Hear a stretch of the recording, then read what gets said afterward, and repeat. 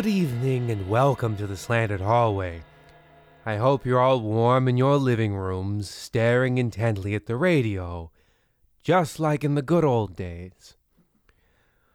Of course, some of you are, perhaps, in your car, focused on the road, with the radio on as background noise or perhaps helping to keep you awake.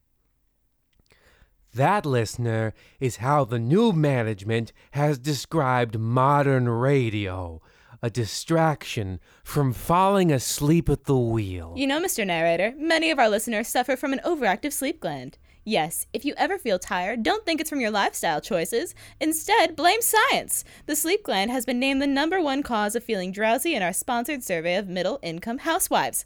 Thankfully, our friends at Jeremiah's Lobotomy and Shaved Ice have found the perfect solution. By making small 6-inch incisions just above the eye, we can completely remove your need for sleep. Jeremiah's Lobotomy and Shaved Ice, the toast smell is coming from the next room. Well, thank you, I suppose. I hope you caught that, dear listener. Hopefully that unending stretch of perfectly straight road wasn't too distracting. What's the point? Anyway, for those of you who care, we have a story, a fully written and produced story. Think books. People still love books. There's a library in every town, isn't there? I'm being told to move on. In tonight's story, we return to that miraculously minded detective, Grant Shields, as he investigates yet another unsolvable case. We present, with pride, the Cinnamon Chiseling. No, that's not right. The Cinnamon Crysanthemum, the brown flower.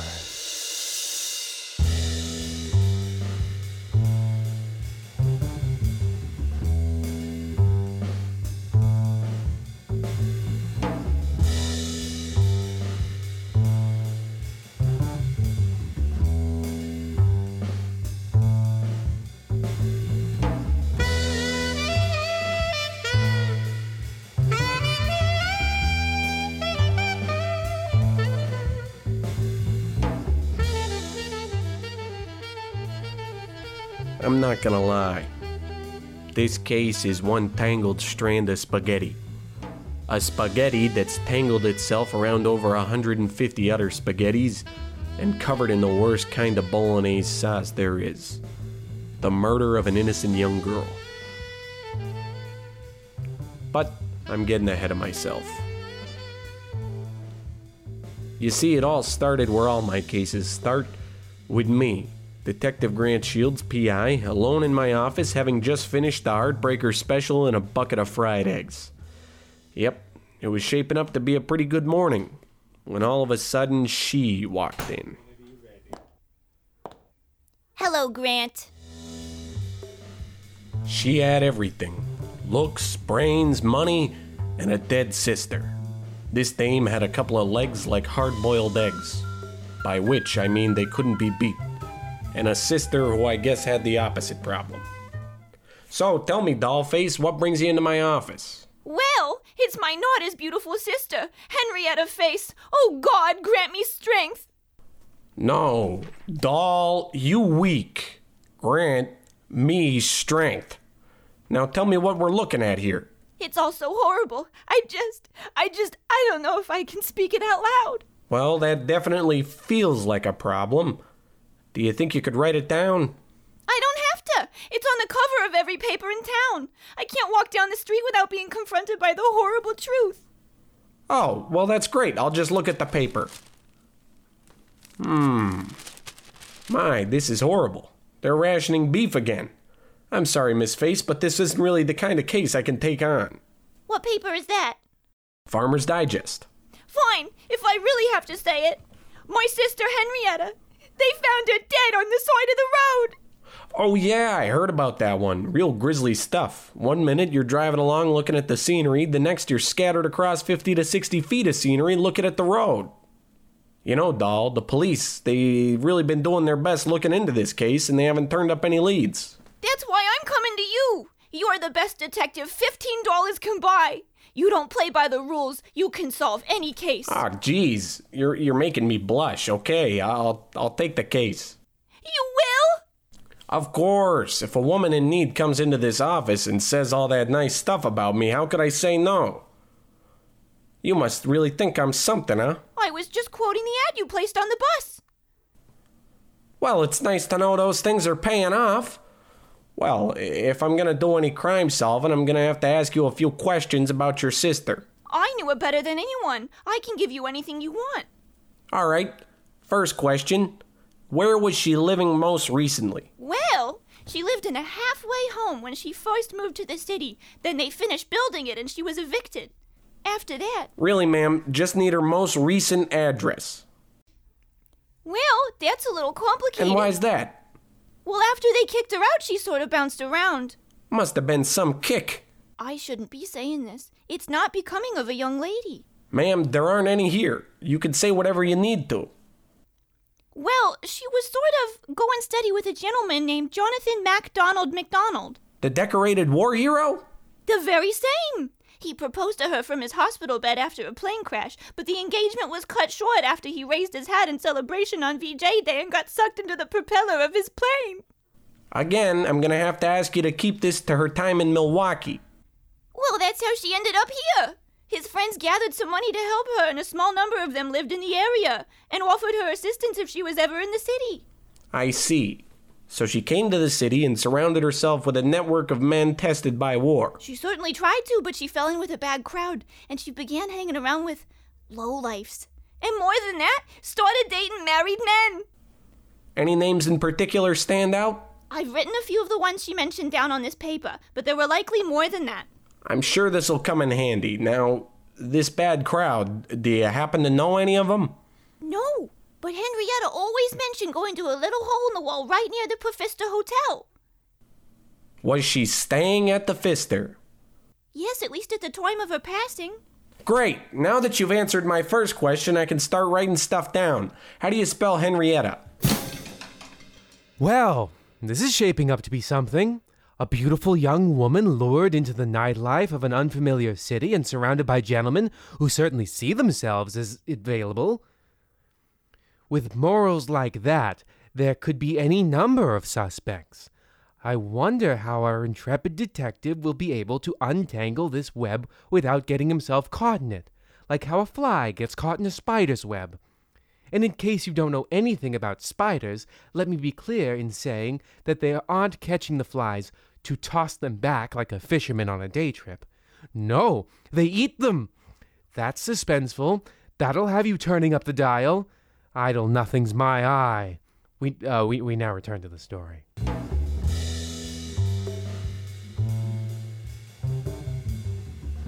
I began my investigation by retracing the last steps of Henrietta's face. I walked up and down a stretch of highway they found her on and turned up nothing. Then I went down to the Pfister Hotel. This place was grand, beautiful, one of the tallest, most elegant things to ever be built in Wisconsin. That observation got me thinking, how could a woman with no money and a job as a waitress at a grimy bar afford to stay at a joint like this? I walked over to the concierge and began a subtle interrogation.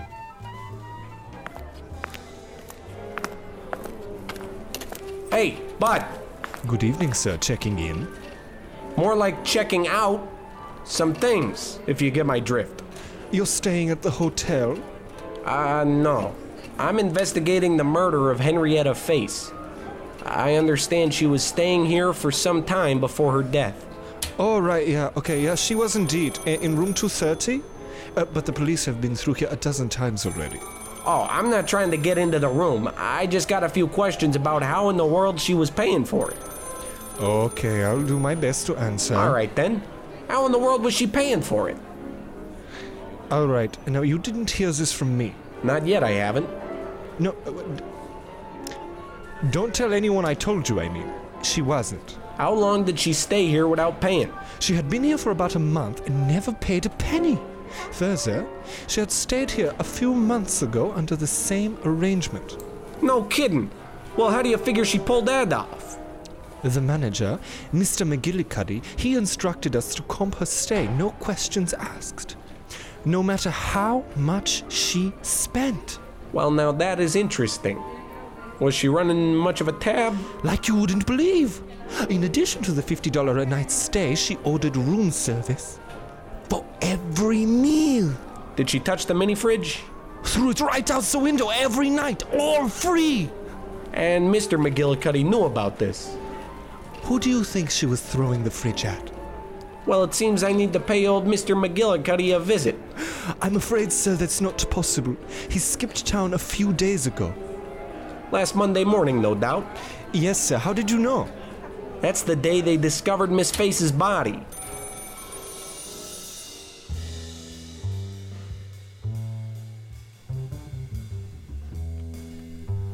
Well, it seemed like this was one of the easiest cases I ever had to solve. It was very obvious that Miss Face was some kind of hotel critic. Mr. McGillicuddy was trying to impress her, but she took it too far and he murdered her so that he could write his own review of the hotel and publish it in Harper's Weekly. There were only a few problems with my theory. Number one, I was unsure if Henrietta was working for Harper's Weekly, and number two, Harper's Weekly doesn't publish reviews of hotels. And just like that, I was once again all out of options. I know if I could find Mr. McGillicuddy, I could get some more information, so thankfully I did. Thanks to a helpful tip from the town gossip, I knew exactly where he was going to be, and I had him cornered.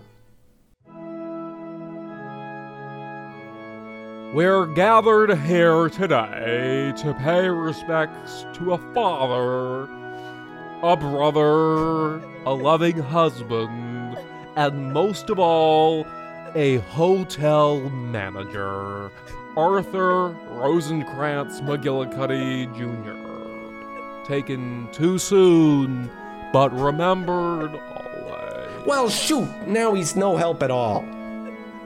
I'm terribly sorry for your loss, ma'am. Is there any way you'd be willing to answer a few questions and maybe implicate your dead husband in the murder of a woman?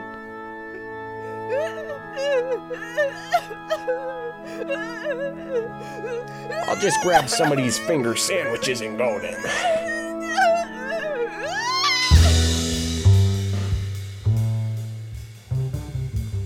Well, bud, you've interviewed one person and you're all out of leads. This is hopeless. Unless you can find someone willing to talk about this guy, I'm all out of options. Probably. When society turns its back on you, you've got to turn to the people who society also turned their back on. The underworld, the world of crime and debauchery. The world a certain Miss Henrietta Face no doubt made many inroads in, too. It's a hard nut to crack, like a walnut, but just like the mighty walnut, once cracked, the underworld provides the sweetest meat. And I've got one fine cracker down at the docks.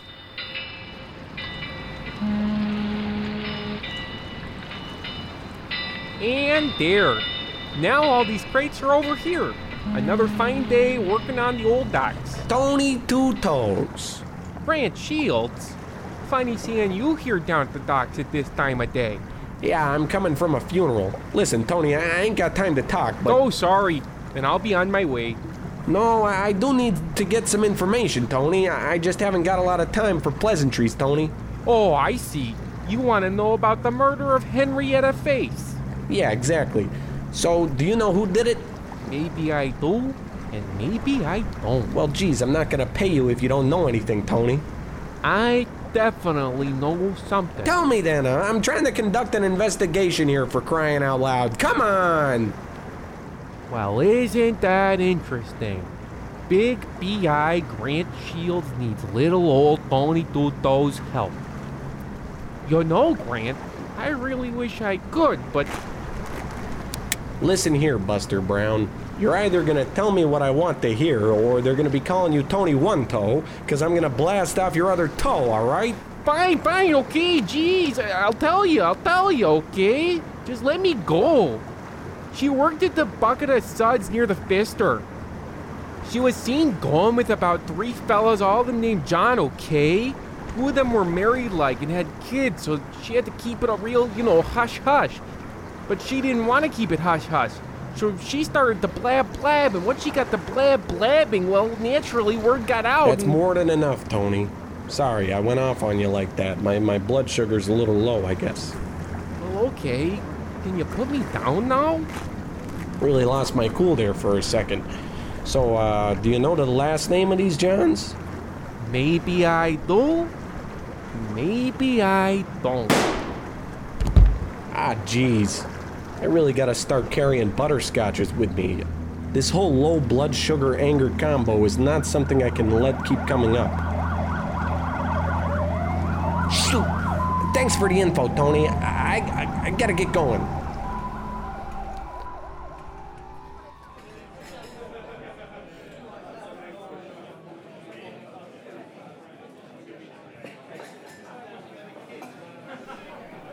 Hey, I'll have a cola, and then I'll take a deep-fried stuffing ball, and steak Florentine, and I don't know, geez. I assume the peanuts are for everyone, so I'm gonna need my own basket, and... Sir, this is a dive bar. We haven't really got any food. Oh, okay, I'll just have 14 baskets of peanuts then. Anything to drink? Just leave the soda gun on the counter here. Tell you the truth, I'm not in here looking for a good time. I'm investigating the murder of one of your waitresses. Which one? Henrietta. Which one? Face. Oh, yeah, poor girl. Bah, it's no use. I've got no real leads. Every place I turn, I come up empty-handed. Starting to wonder if I'll ever be able to solve this case. Normally, these things are real easy to piece together. Body turns up, I say, did anyone see who did it? And then bam, I arrest somebody, but this one is way different. No witnesses, huh? Not a one. Oh, good, or rather, oh good, I mean. You mean, oh God, as in, oh God, how terrible, right? Yeah, that's exactly what I mean. Well, you seem like a trustworthy kind of guy, so I'll just let you in on the case here. See, the body was found cut in half in a very unusual way. See, most of the time you get cut in half vertical or more rarely horizontal, but here, look at the pictures. You can't pull those out in public, my God. Yeah, but look, she's been cut all wiggly-like. It's as if her body became... what would you even call that? It looks like a map of the Peshtigo River. Or two interlocked shepherd's canes? Or the letter S. For Sylvester Slud? No way. Anyway, enough looking at these gruesome photographs. Surely whoever made a cut like that must be a genius. Why, they'd need to possess a surgeon's skill, an ungodly knowledge of the human body. You ask me? Anyone with a novelty keychain from the Modern Art Museum could have done a hack job like this. That's what's making this case so hard to solve. It could be literally anyone, because literally anyone could do it. Well, not anyone. Well, that's true. They'd most likely have a motive. That's why I'm here at the Bucket of Suds. See, Henrietta was seen here with at least 3 different men named John. Now, I tracked one of them down, John Breckenridge. He died 2 months ago of congestive heart failure, but the other 2 are a little more elusive. Well, she was always here, either working or spending her paycheck. I know that already, jeez. What do you think, I've just been walking into every bar on the street? Well, I was, but that was because I couldn't remember the name of this place. Now, who was she with? Well, there was Mr. Breckenridge, like you said, and then, John Sorensen, and then... Who was the other John man? I need answers. We got a dead lady on the street, and God knows who could be next. You said it. His name, John Mann. So Man cut Face's body. I'm not saying that. I'm just saying that was the 3rd John I'd see her with. And since bartenders aren't allowed to leave their post, you must have seen him here. There's no such rule. Oh, so where did you see them? Here. Well, then it's settled. I'll remain right here in this seat and stake out the joint until he arrives. I really don't As a bonus, you get to have a sort of officer of the law parked right here in the middle of your grimy dive bar all night. Heck, it could be days. Thank you, but, I really don't need There is no that need to kind thank of... me. Rest assured that no criminal activity could possibly happen under my watchful eye. But, oh look, it's him. Where? He just ran out the front door. I saw him heading toward the airport. Ah, geez, he's making a run for it. Here, barkeep, wrap these peanuts up for the road. Are you sure he's running so fast? Gotta keep the energy up. Hurry now with them nuts. I got a bad guy to nab. Okay, here, just get out. Thanks. Freeze! You may be under arrest! Dang, he's too far away to hear me. Run!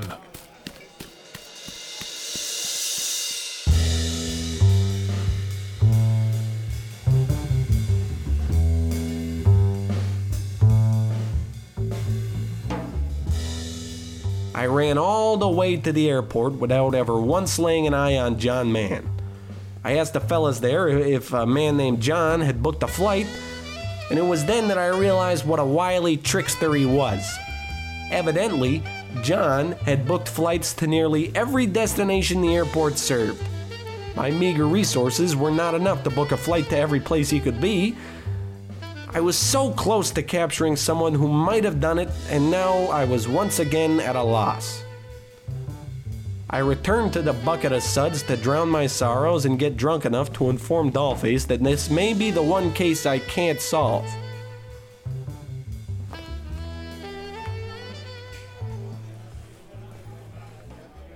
It's been one rough day, barkeep. It's been 10 minutes. But what a 10 minutes it's been. I ran to the airport, I came back.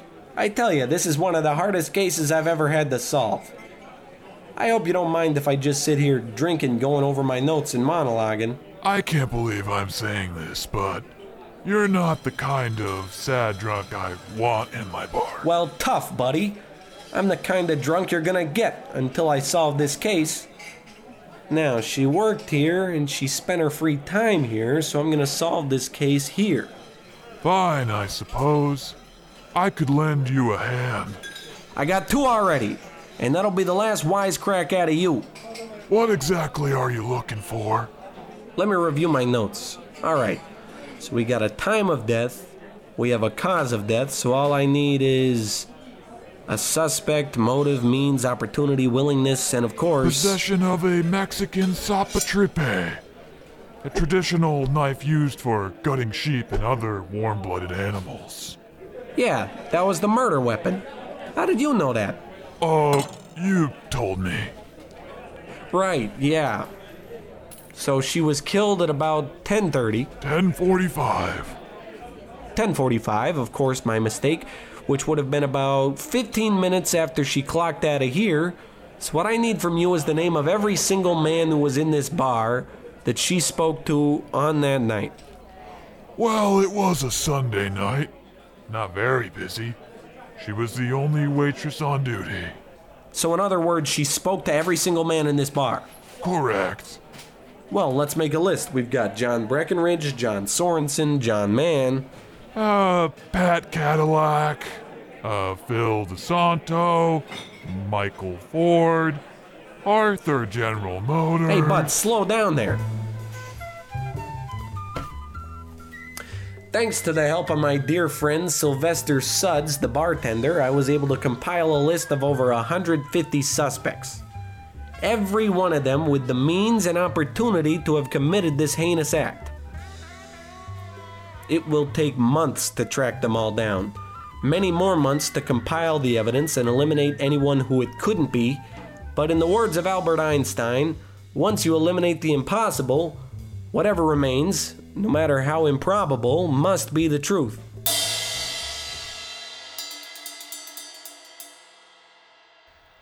There you have it, listeners. Another mystery. Not exactly solved, but rather explored, I suppose. You know, it's funny. When this script was mailed to me, I was on vacation. When I returned several months later, it had rained and my dog had gotten to it. I reassembled it as best I could and filled in the blanks where they were. I'm beginning to wonder now if I ever found the ending. No matter. Join us next week where Killer Clown is on the loose. That's it? All right, I guess that's really all we've got at this point. Good night.